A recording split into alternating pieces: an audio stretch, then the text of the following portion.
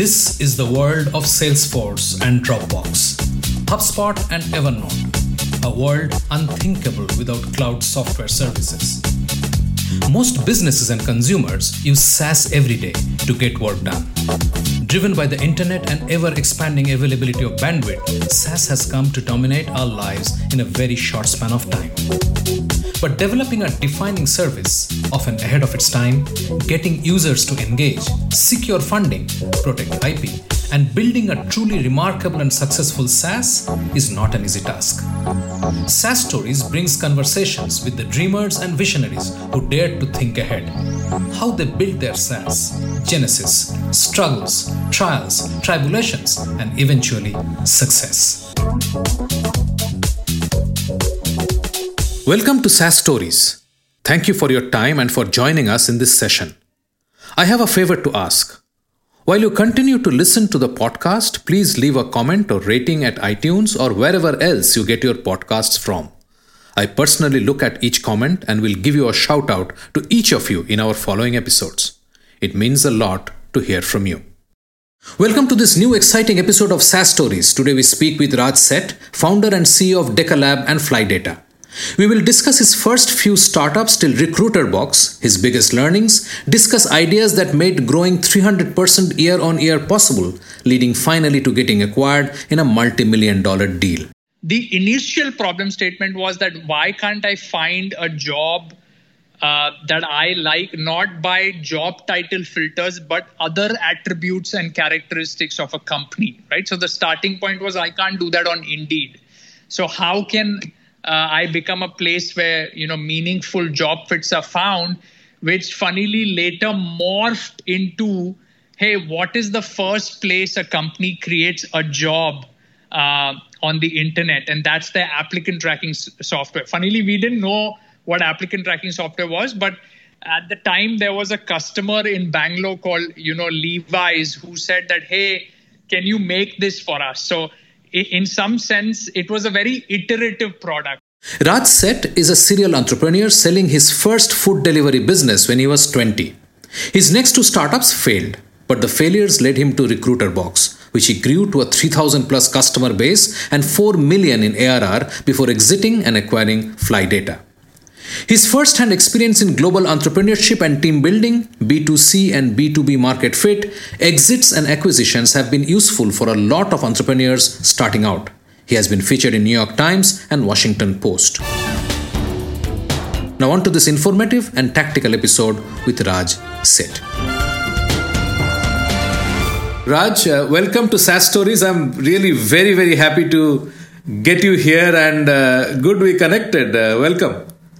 Thank you for having me here. Thanks.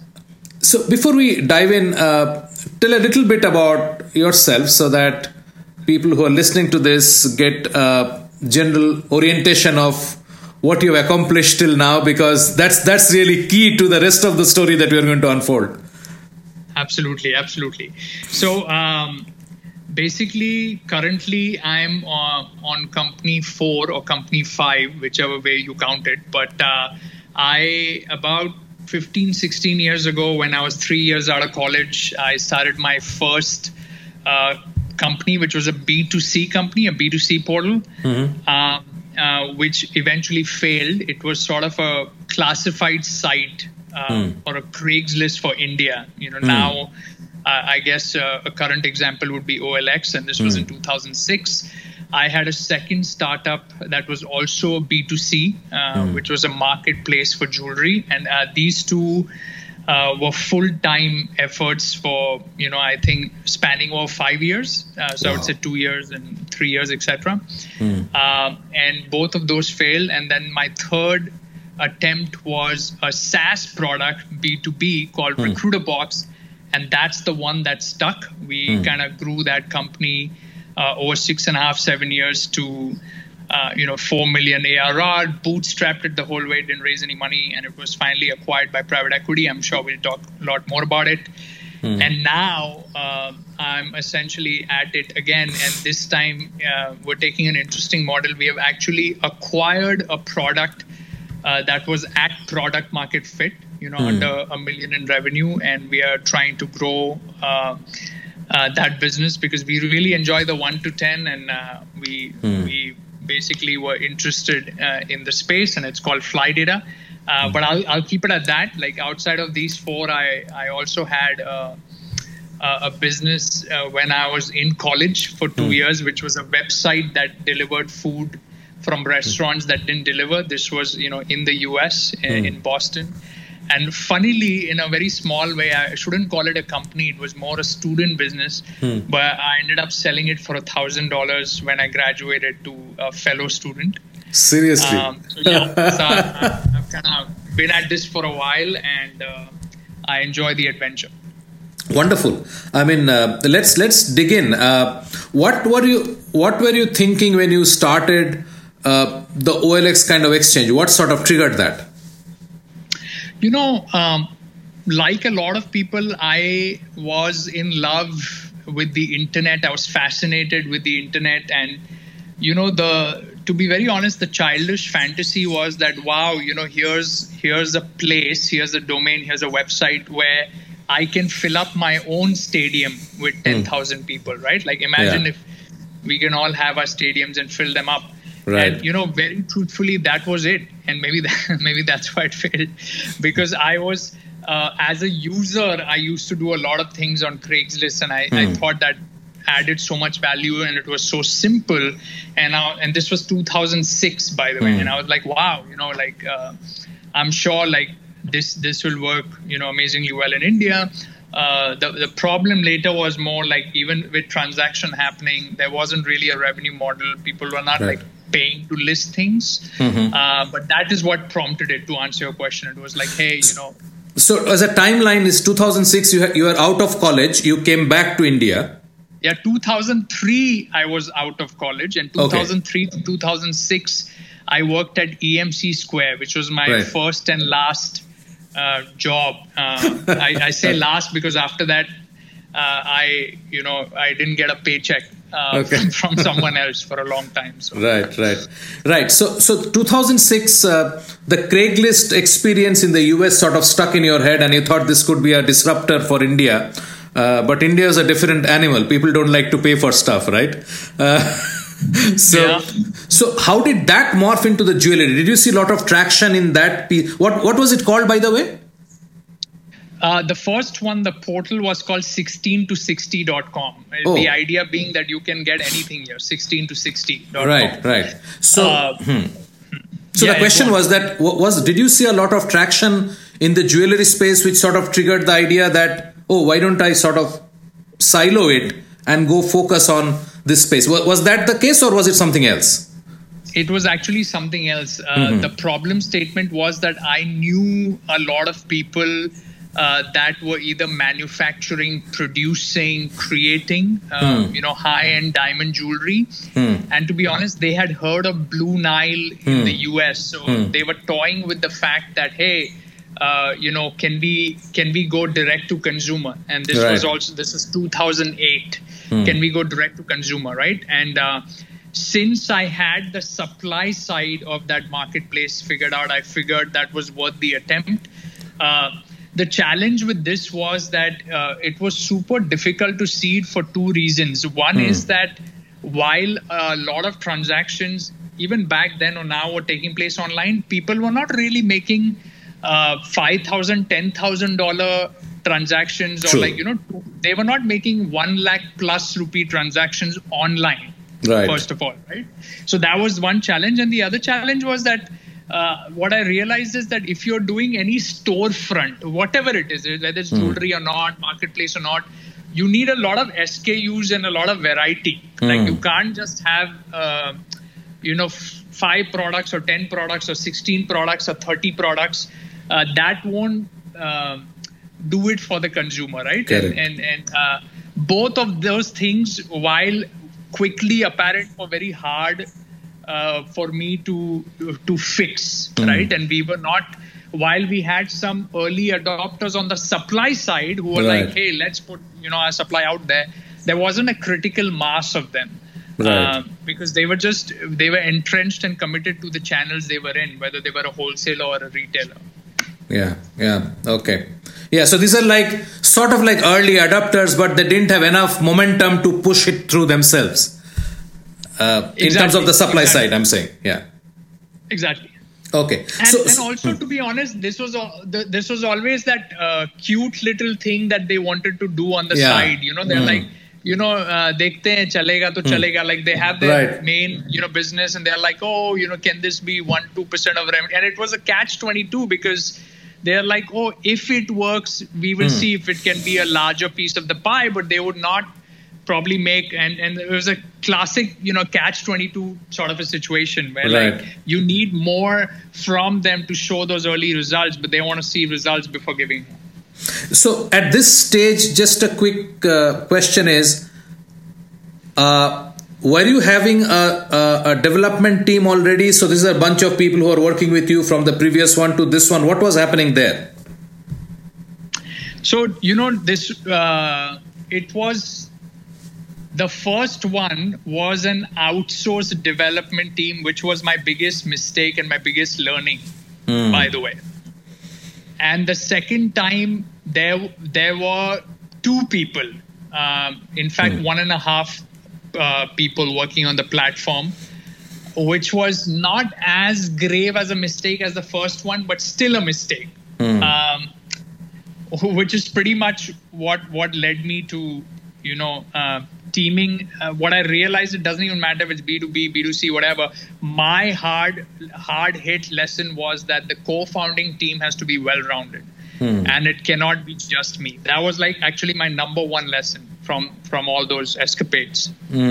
So now we are already in like 2010, 11? 2010. 2010. So this is when you decided, okay, this marketplace is not going to work. I need to move on. How did you now arrive at Recruiterbox? I mean, it's as far diamond to recruitment. I mean, it's diamonds in a way, but how did you reach there? So, what happened is I had these 2 startups or attempts or failures, whatever you want to call them, they were not funded. They were not funded, or they were not funded affairs, right? So it was a little bit of a scrappy execution. So by this point, I was on fumes, right? I was running on fumes. A common friend of mine in Bangalore introduced me to Raghu and Girish, which had they had also left their jobs like a couple of years ago, and they both were IIT Chennai graduates. They both were engineers. One was focused on front end and product. The other one was on back end.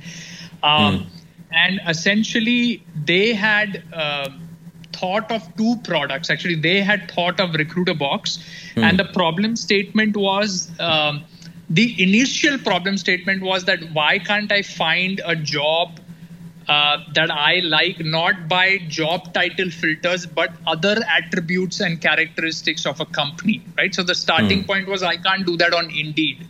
So how can I become a place where, meaningful job fits are found, which funnily later morphed into, hey, what is the first place a company creates a job on the internet? And that's the applicant tracking software. Funnily, we didn't know what applicant tracking software was, but at the time there was a customer in Bangalore called, Levi's, who said that, hey, can you make this for us? So in some sense, it was a very iterative product. Like there was only a candidate box, which was better than Gmail. So you can actually process things. But anyway, coming back to the story, I kind of met Raghu and Girish where they had sort of the early Recruiterbox germination was there. The thought was there, the product was there, but they, while they were building it, they basically were looking for a third founder, and I was looking to team with, a team of engineering co-founders to build the next thing. And that's how it came about, to be honest. So we hit it off. We really got along. And then we decided to do Recruiterbox. And then there were many iterations. We decided it should be only SaaS, only focused on the US. We put it on, Google Apps Marketplace and Chrome Web Store, and then started marketing it. We then even further, back then I'd come to San Francisco. We applied to YC. We didn't know whether we should raise funds, not raise funds. We thought, oh, everybody raises funds. You have to raise funds. Otherwise, how will you do ads to get customers and all of that? So we figured it out one step at a time. But the one noteworthy thing throughout that was we always made revenue every month and kept making little more revenue every single month, which is how it became a real business, come 2012. So how did you make this revenue every month? I mean, you had an idea, you are iterative in a mode, which is iterative. You had one customer in Bangalore who sort of pointed you towards, hey, will you make something? So were you going to companies at this point first to make money, or were you going to the candidates? How did the model work? Only to companies. This was only a software used by and paid for by the recruiting team, the HR team, the hiring manager, because that's what the product ended up focusing on. And to answer your question, even in the early stage of the product, like when there was 3, 4, 5, 6 months of development done, we had 7 online customers paying every month and 4 offline customers in India. Many of the 7 online customers had come from Google Apps Marketplace and Chrome Web Store. So we put the product up online anyway, even though we kept working on the product. And that's what told us that, array, there's something here. By the way, we didn't even have anything like Stripe hooked up back then. We didn't even have a US entity. So we used to send a PayPal link every month by email that please pay your invoice, please pay your invoice. And they were still paying. There was no automatic recurring billing. So that is a lot of validation. And that's what gave us wind in our sails to continue. So even before we came here or did anything, there were 7 online paying customers, what we call online acquired, and 4 offline customers in India. And how much were they paying on an average? $100 a month each. Okay. That's still $1,000. Yeah, which is not something to scoff at. Yeah. So why did you decide to put it in the Google? I mean, it's a SaaS. How do you put it in the Google Apps store? I don't hear many people exploring that option. No, they have changed that. They have changed that. Now it's not what we look at Google Suites and Google Apps now, which are Google's own app. Google had a thing called Google Apps Marketplace. Funnily, I don't even know if it's there anymore, but I know it's not in its current form. And this is not a Google synced API app or anything. It was literally a directory where we could put our listing and it linked out to our site, recruiterbox.com. Got it. And there was no Chrome plugins back then. So again, this is 2011, 2012. Right. So it's easy to, it's hard to remember now. Yeah. But we put it there, and many people have asked me that question, that what Google App Marketplace you're talking about, and now I realize that now we don't use that anymore, and there's no discovery there. Right. So what happened next? So how did you decide, because North America was your focus, you decided to relocate to San Francisco? That was a little later. So first what we did is, to be honest, we did a lot of online marketing, SEO work, content blog. Early in the life cycle, for a year or so, there was no paid ads. I think for a year. Then a year later, we actually started. We put a little bit of a push on paid ads. But most of what we did in 2 years, from mid 2011 to mid 2013, was a lot of SEO content work. And to be honest, end of 2012, early 13, the SEO paid off in a big way. So, we basically, if you typed in back then recruiting software, recruitment software, applicant tracking system, we were the second or third organic result, and there were 700 competitors. Wow. So by the way, we didn't even know, because we were building the product thinking, we are replacing email and Excel. A lot of small companies are using that email address that send me your resume at careers@thisthing.com or jobs@thisthing.com. That was the problem we were solving. And then we realized that, there is a whole category here. There are enterprise players like Taleo. So funnily, our ignorance worked in our favor, because even the product we made was not like a copy of anything. We were like, what makes most sense for a small company not to learn a software and any manager to be able to push feedback into the system? So what we realized is that those other softwares were built for process, whereas we were built for productivity. That actually lets make a good hiring decision. Right. It's a different thing that later I think you heard in that session. We learned as we went, and we realized that we are not playing in as big of a market that we thought we were. And back then we were not scoffing at the $100 per month. By the way, we were elated. We thought it was like amazing that people are paying this money to us online completely without talking to us. But yes, so to answer your question, SEO came in a big way and it helped us to triple revenue. Like 2012, I remember we did 100K. 2013, we did 300K. So we doubled annual. 2014, we did 1 million. So we again tripled. So 100K, 300K, million, we tripled. 2014 is when I came to the US, early to mid 2014. And this is when we were like, hey, what do we have this little business, but what do we do to kind of go slightly mid-market? And that's when that whole exercise started. So how big was your team by this time? Yeah, so we were, because 2/3 of the founding team were also engineers. So we were a very product engineering heavy company. And that's what we believed in, that, hey, we got to build all these features. We were getting all this feedback from the funnel. So we were exactly, I'll tell you, 13 people in 2014. We were about 13 to 16 people at $1 million in revenue. Wow. Mostly in Bangalore. And 2/3 of these were in the product side, in the building side. Yeah, more than 2/3. And 2/3 were, And I think 3-4 people were customer support. Okay. SDR sales. But because our funnel was so inbound, it was mostly engineers. Okay. So at this point, how much were they paying annually? Obviously, it's not $1,200 anymore, or was it? It still was. We tried our best to push that up. The bread and butter, even at $1 million mix, the bread and butter was the $100 business. Like we tried this, that I can tell you, but the bulk of it was $100 per month business. Okay, so you had 1,000 customers by this time, which means to make that math, right? And they were all. So let's go back to this SEO bit that you did, which obviously was your initial engine, which drove your inbound. So who was producing this content? How much were you producing? Where all were you publishing this? What were you doing actually? We were producing it. So I'll tell you, and we went through some cycles of this over 3 years. So we did a lot of it in-house.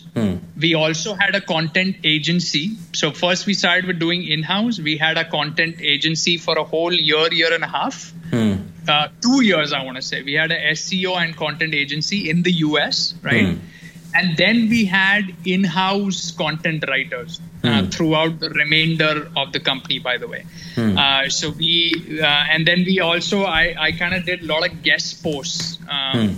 I also used to do like a fair bit of writing, but we did a lot of guest posts to get links from other sites coming to Recruiter-Box. Backlinks. And our own content team used to do then a lot of the posts on the Recruiter-Box blog, right? Which sort of then continued for the remainder. In fact, we had, when we sold in end of 2017, we had 2 to 3 people on just doing marketing content. Okay. And were these all sort of like text based, or did you start doing some videos and stuff like that? Mostly text. Okay. We didn't do that much video back then. We didn't do that much video back then. So if you compare your current business, do you think that that kind of an approach will work still? Because obviously there's a lot more content out there today. Ranking is not that easy anymore. So 2011, 12, when you are starting, getting to the second listing on organically is a big deal. I mean, whether we recognize that or not. But today it's not so simple, right? Yes and no. Yes and no. Because I'll tell you why I'm saying that. I'll give you a real example. I think it actually depends on the search volume. So now my problem is, if you look at Recruiterbox and the applicant trackers are recruiting software, and even if you look at a Freshdesk, these are categories with a few thousand monthly searches. Okay. And I think one can participate there. So I'll quickly give a SEO story here, which even now that I've done it a second time, I understand that it wasn't an accident. I'll be very honest with you. I was always a little confused about actually kaise hua. Because anybody that I'll tell you how SEO works is lying, because nobody knows. Even people at Google may not know. Only 5 people there may know. But the point is, right now, I do know, because if you type in and anybody can do this in your audience also, if you type in MySQL to Redshift or Postgre to Redshift, I just put out blogs now, 2 months ago in 2021 for Fly Data, and they are at the top. Okay. So why I'm saying yes and no is, there are still ways of getting things to rank on top. It's actually gotten super sophisticated. I actually use this editor that tells me if what I have written is deep enough to get A+++ score. And I think in 2 to 3 months that post will rank. But the real question is, if you ask me, Achha, you ranked for MySQL to Redshift, or what do you really get out of that? Like, what's your conversion? What's the traffic like? It's a very high intent, but it's a low traffic situation. So you're right that if you are in a high traffic competitive situation, it may not be that great. But I feel there are always long tail opportunities with SEO. Like it's okay if high intent matters more. Even if it's low volume, it's okay if you have to do 200 high intent things. Yeah, I totally agree. In fact, I was doing a series on B2B sales conversion problem for another show that I do. And essentially, it's boiling down to, are you getting hundreds of thousands of people inside your funnel on the top who actually are not your buyers? I mean, you're just spending a hell of a lot of time with people who had no intention of buying. They're just there. They're just spectators, They just got into the funnel somehow. You push them into the funnel somehow. And it totally makes sense. It's time for a short break.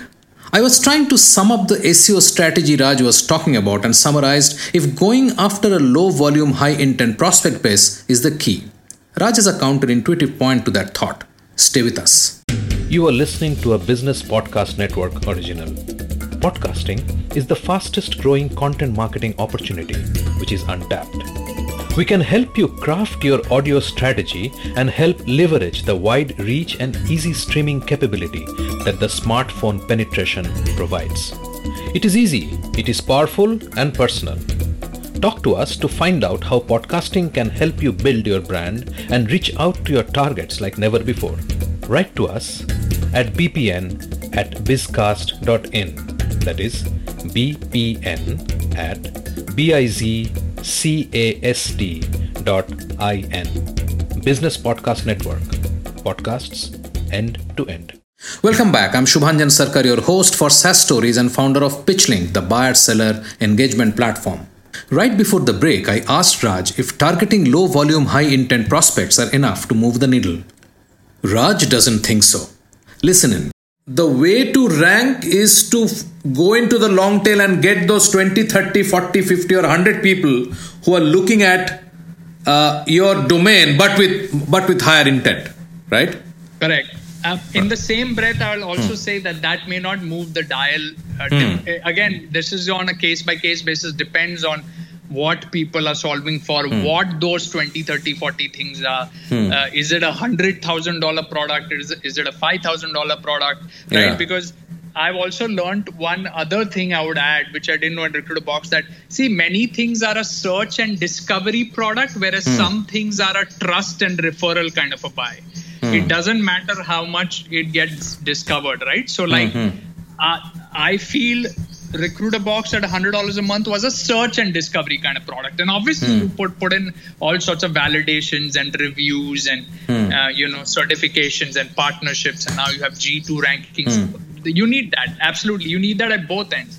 But then sometimes things are trust and referral kind of products. And there I think you want your content ranking, not your key that I make this software and my homepage should rank. No, like a lot of tutorials about how somebody thinks about the entire problem, that should rank, because then your thought leadership is sort of out there, and then you can run retargeting on those blogs, right? So in fact, it's better that somebody is finding value in your blog. I always say your content should also be a product. And that's why there's so much shitty content out there. Like we all literally need to think like a media company. Even though what we make is software, you literally need to think like a media company, and even go beyond, because then you need to also add value. So you are a media and an ed tech company if you're doing like a blog, and then you can run a whole bunch of retargeting on that. Right. So go back to that $1 million. We are now in 2014. You have done a $1 million. You have gone to San Francisco to understand how to expand the market and so on and so forth. Although you had a great track record up to this point, you are triple, right? So now. So what happened next? You are in San Francisco. What were you trying to do? You mentioned YC in between. When was this? No, that was 2011. We briefly came here for YC, and we didn't get in. Honest, so we were shortlisted for the interview. That's why we were there. We didn't get in.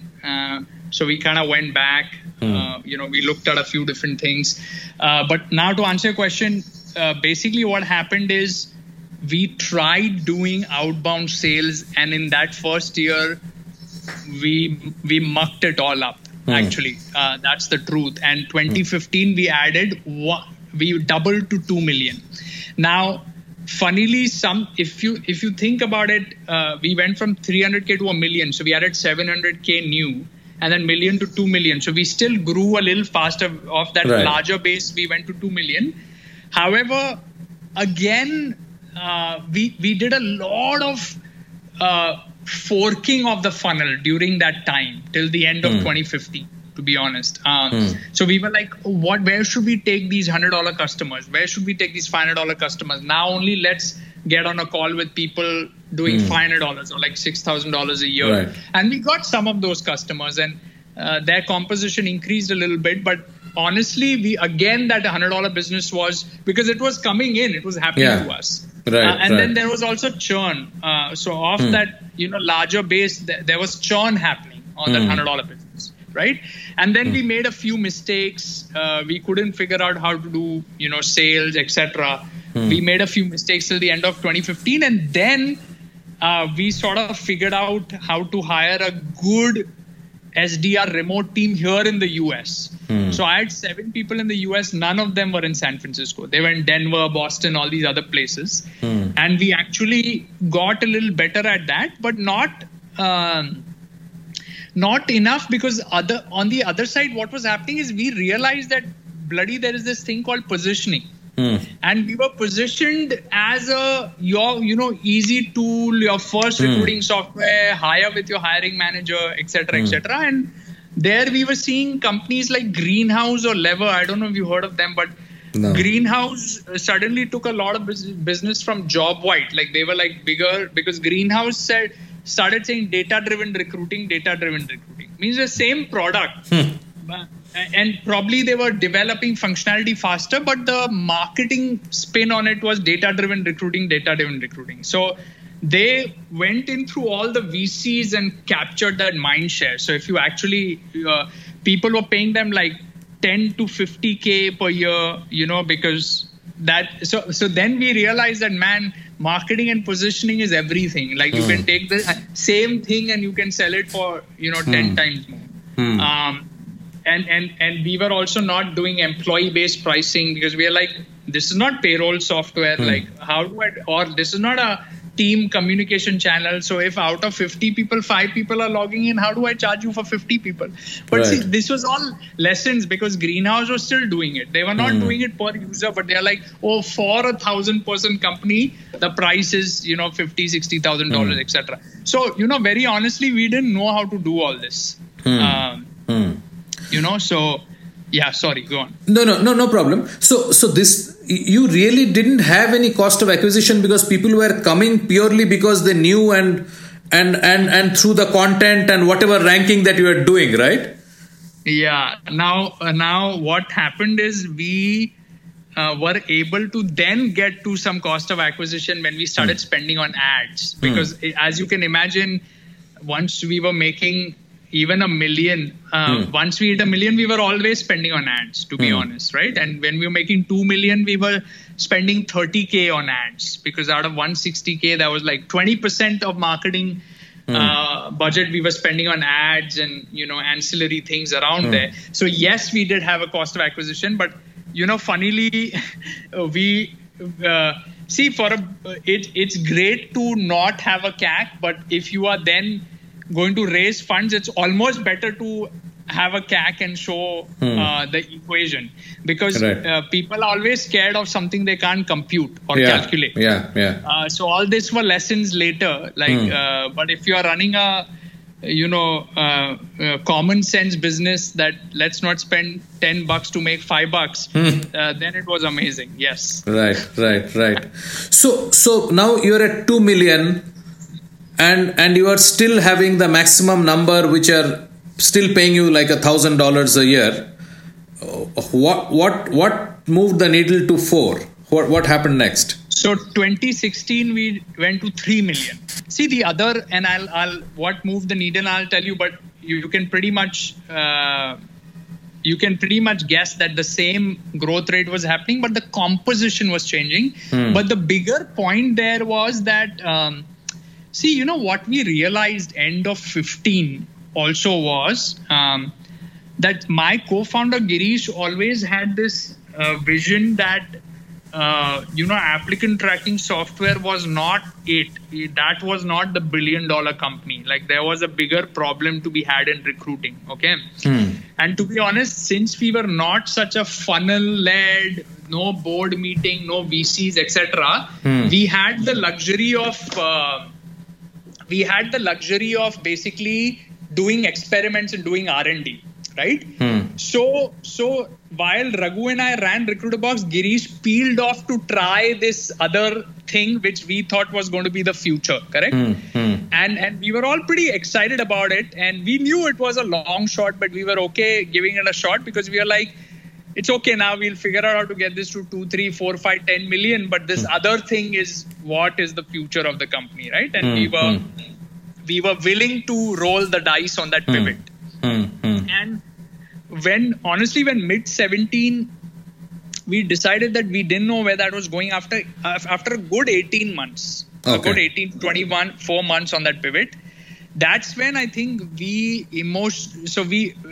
again, I'm sure all three of us will have a slightly different version of this story, but I think we all emotionally checked out, or at least, we emotionally checked out. So when this private equity offer was there, we were like, we'll take our chips off the table and do this whole thing right based on $1 trillion of lessons that we have now amassed. Right.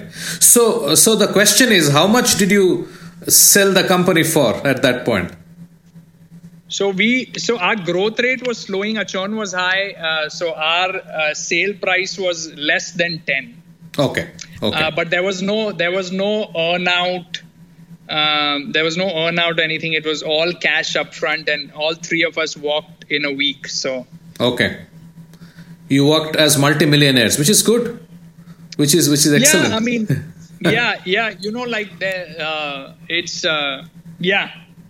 I mean, it's essentially the amazing part is I think it's anything's.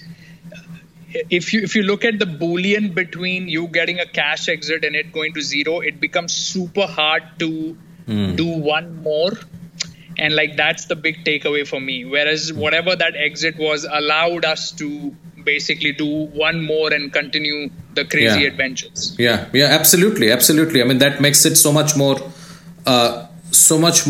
bearable, right? I mean, you don't want to go through the grind once more with complete lack of understanding where this is going to head. By the way, what was that pivot you were working on? So remember, in somewhere in the early part of the story, I mentioned that when we are looking at jobs, we are only looking at titles like product manager, account executive, sales, but we don't know how it is like to work at this company. So what if you could get an internal picture of the culture of this company and what it was like to work at this company, right? So what Girish was experimenting with is, can we get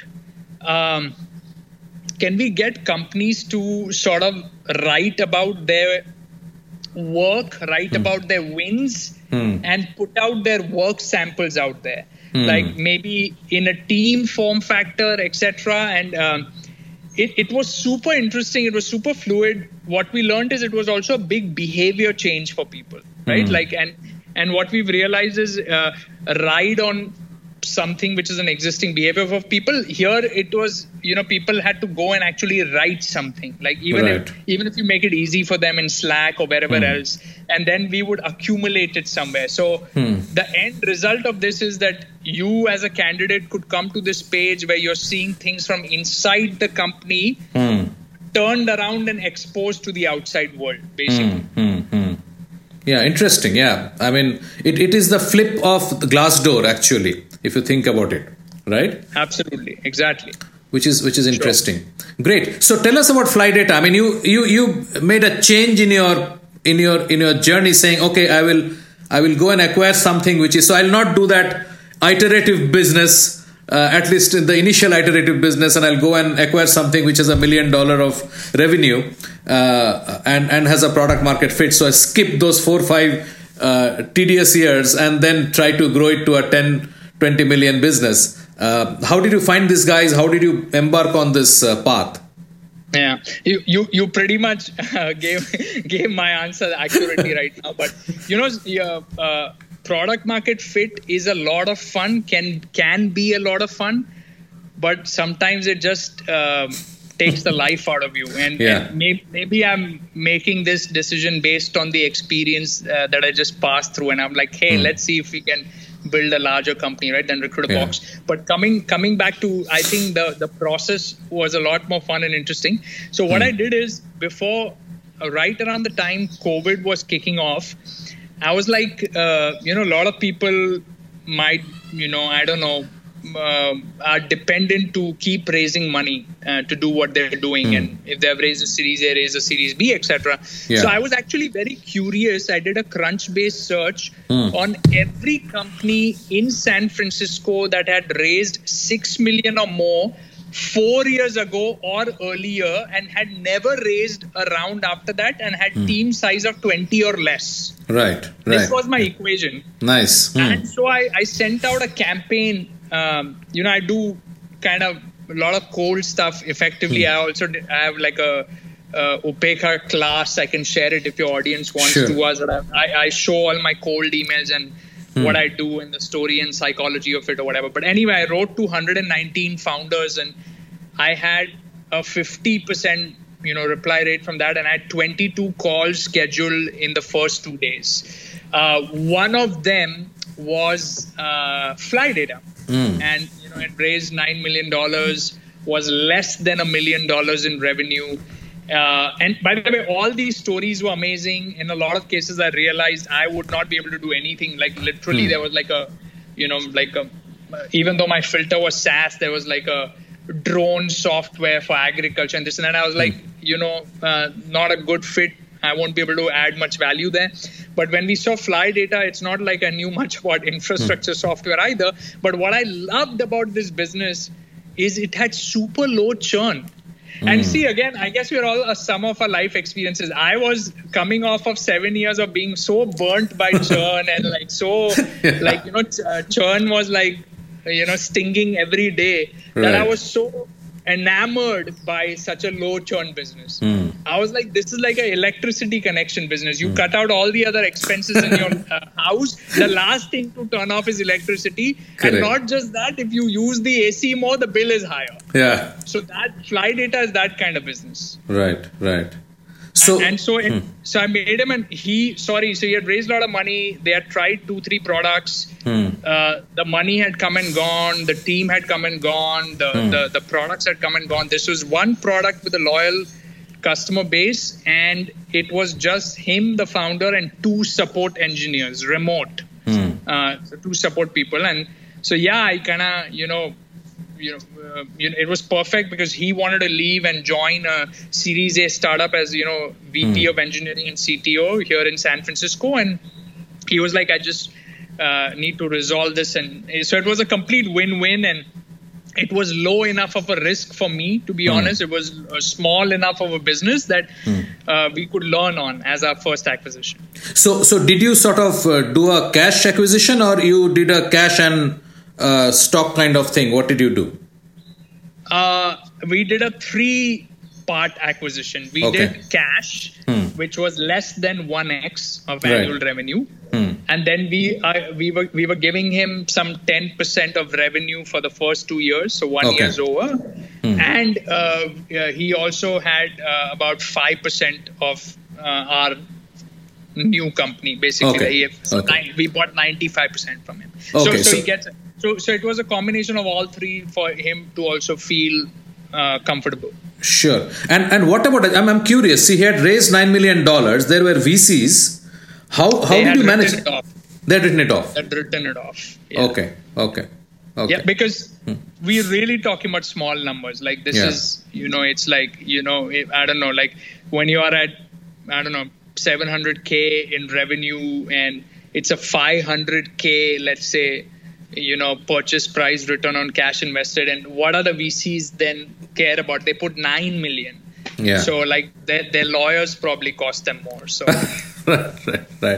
right. Even this was all new to me, by the way. Right. I didn't know why they would, but apparently like he would either shut it down or give them this something, etc. I guess. Right. It was right.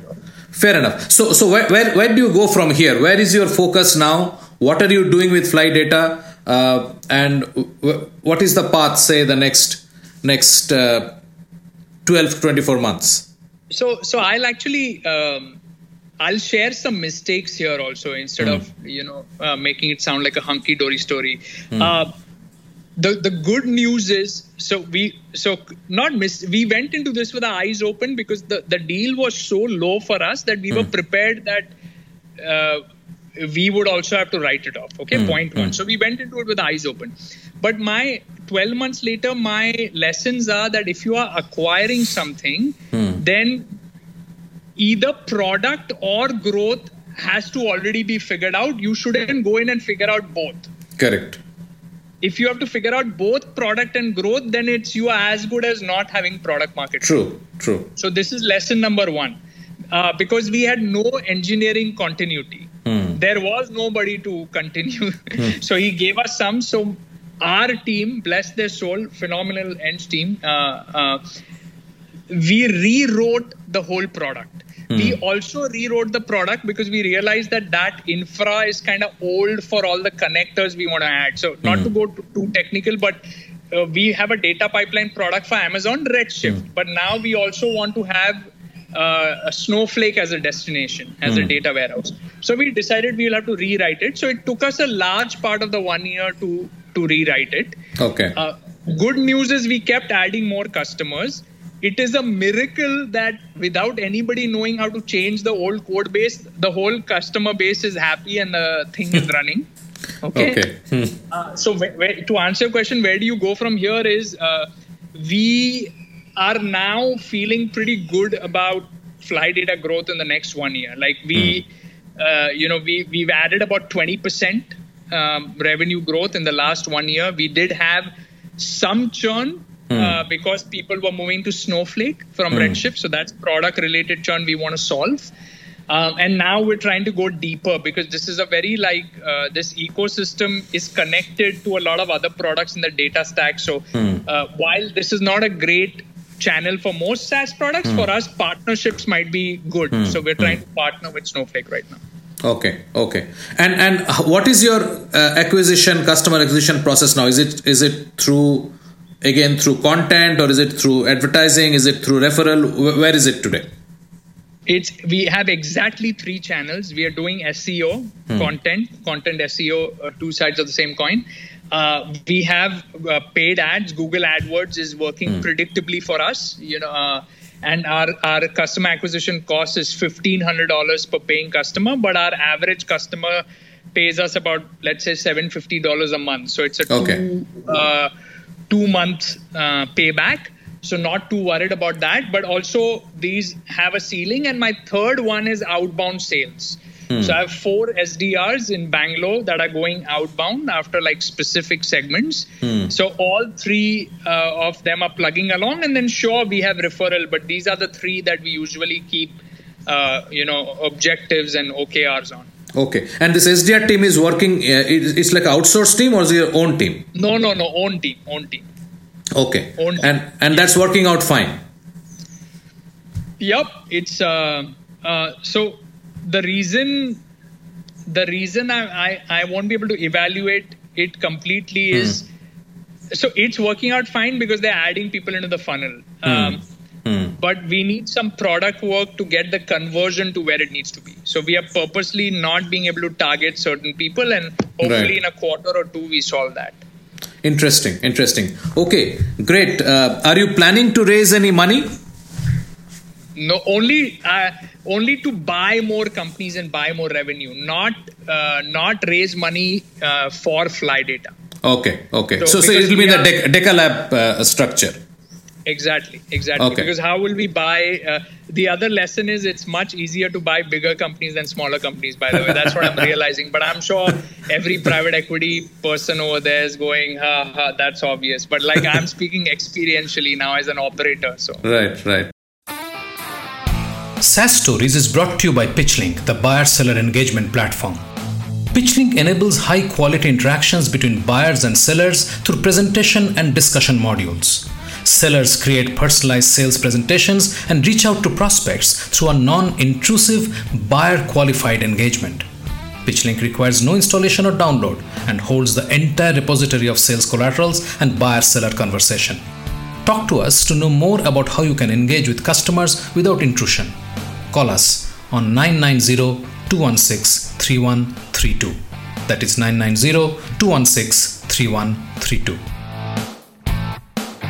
Well, Raj, this has been great, and I wish you all the best, and I hope we'll keep talking, because the interesting part of this is not to do siloed discussions, but have a continuity in the discussion, right? So I'm also trying to figure out how can we do it in a podcast? How can we see that we repeat the story and actually catch up, on a timeline basis, how the things are progressing, right? I'm happy to share. I'm happy to share even, at my own expense. Sometimes it'll be embarrassing, like things won't work out, but that's fine. I'm happy to share anyway. So like we just set this one up, ping me anytime and we'll just get on a call. Great. So thank you very much, and I look forward to talking to you again. Likewise. We have a fantastic lineup over the next couple of episodes with great conversations, including Rajiv Rajneesh and Nathan, founder of Startup Hypeman, Lazar Rozilan, co-founder and CEO of Spoke, and many more. Subscribe in your favorite podcast app so you do not miss a single episode. Thanks for listening. Thank you for being with us today and listening to this episode of SaaS Stories. This is where I speak with the dreamers and visionaries who dared to think ahead and build world-class SaaS products. We hope this conversation helped you with the insights that you can go and apply right now to your own SaaS journey. We hope to have you here with us again in the next episode of SaaS Stories. SaaS Stories is brought to you by PitchLink, the buyer-seller engagement platform, and is a BizCast original production.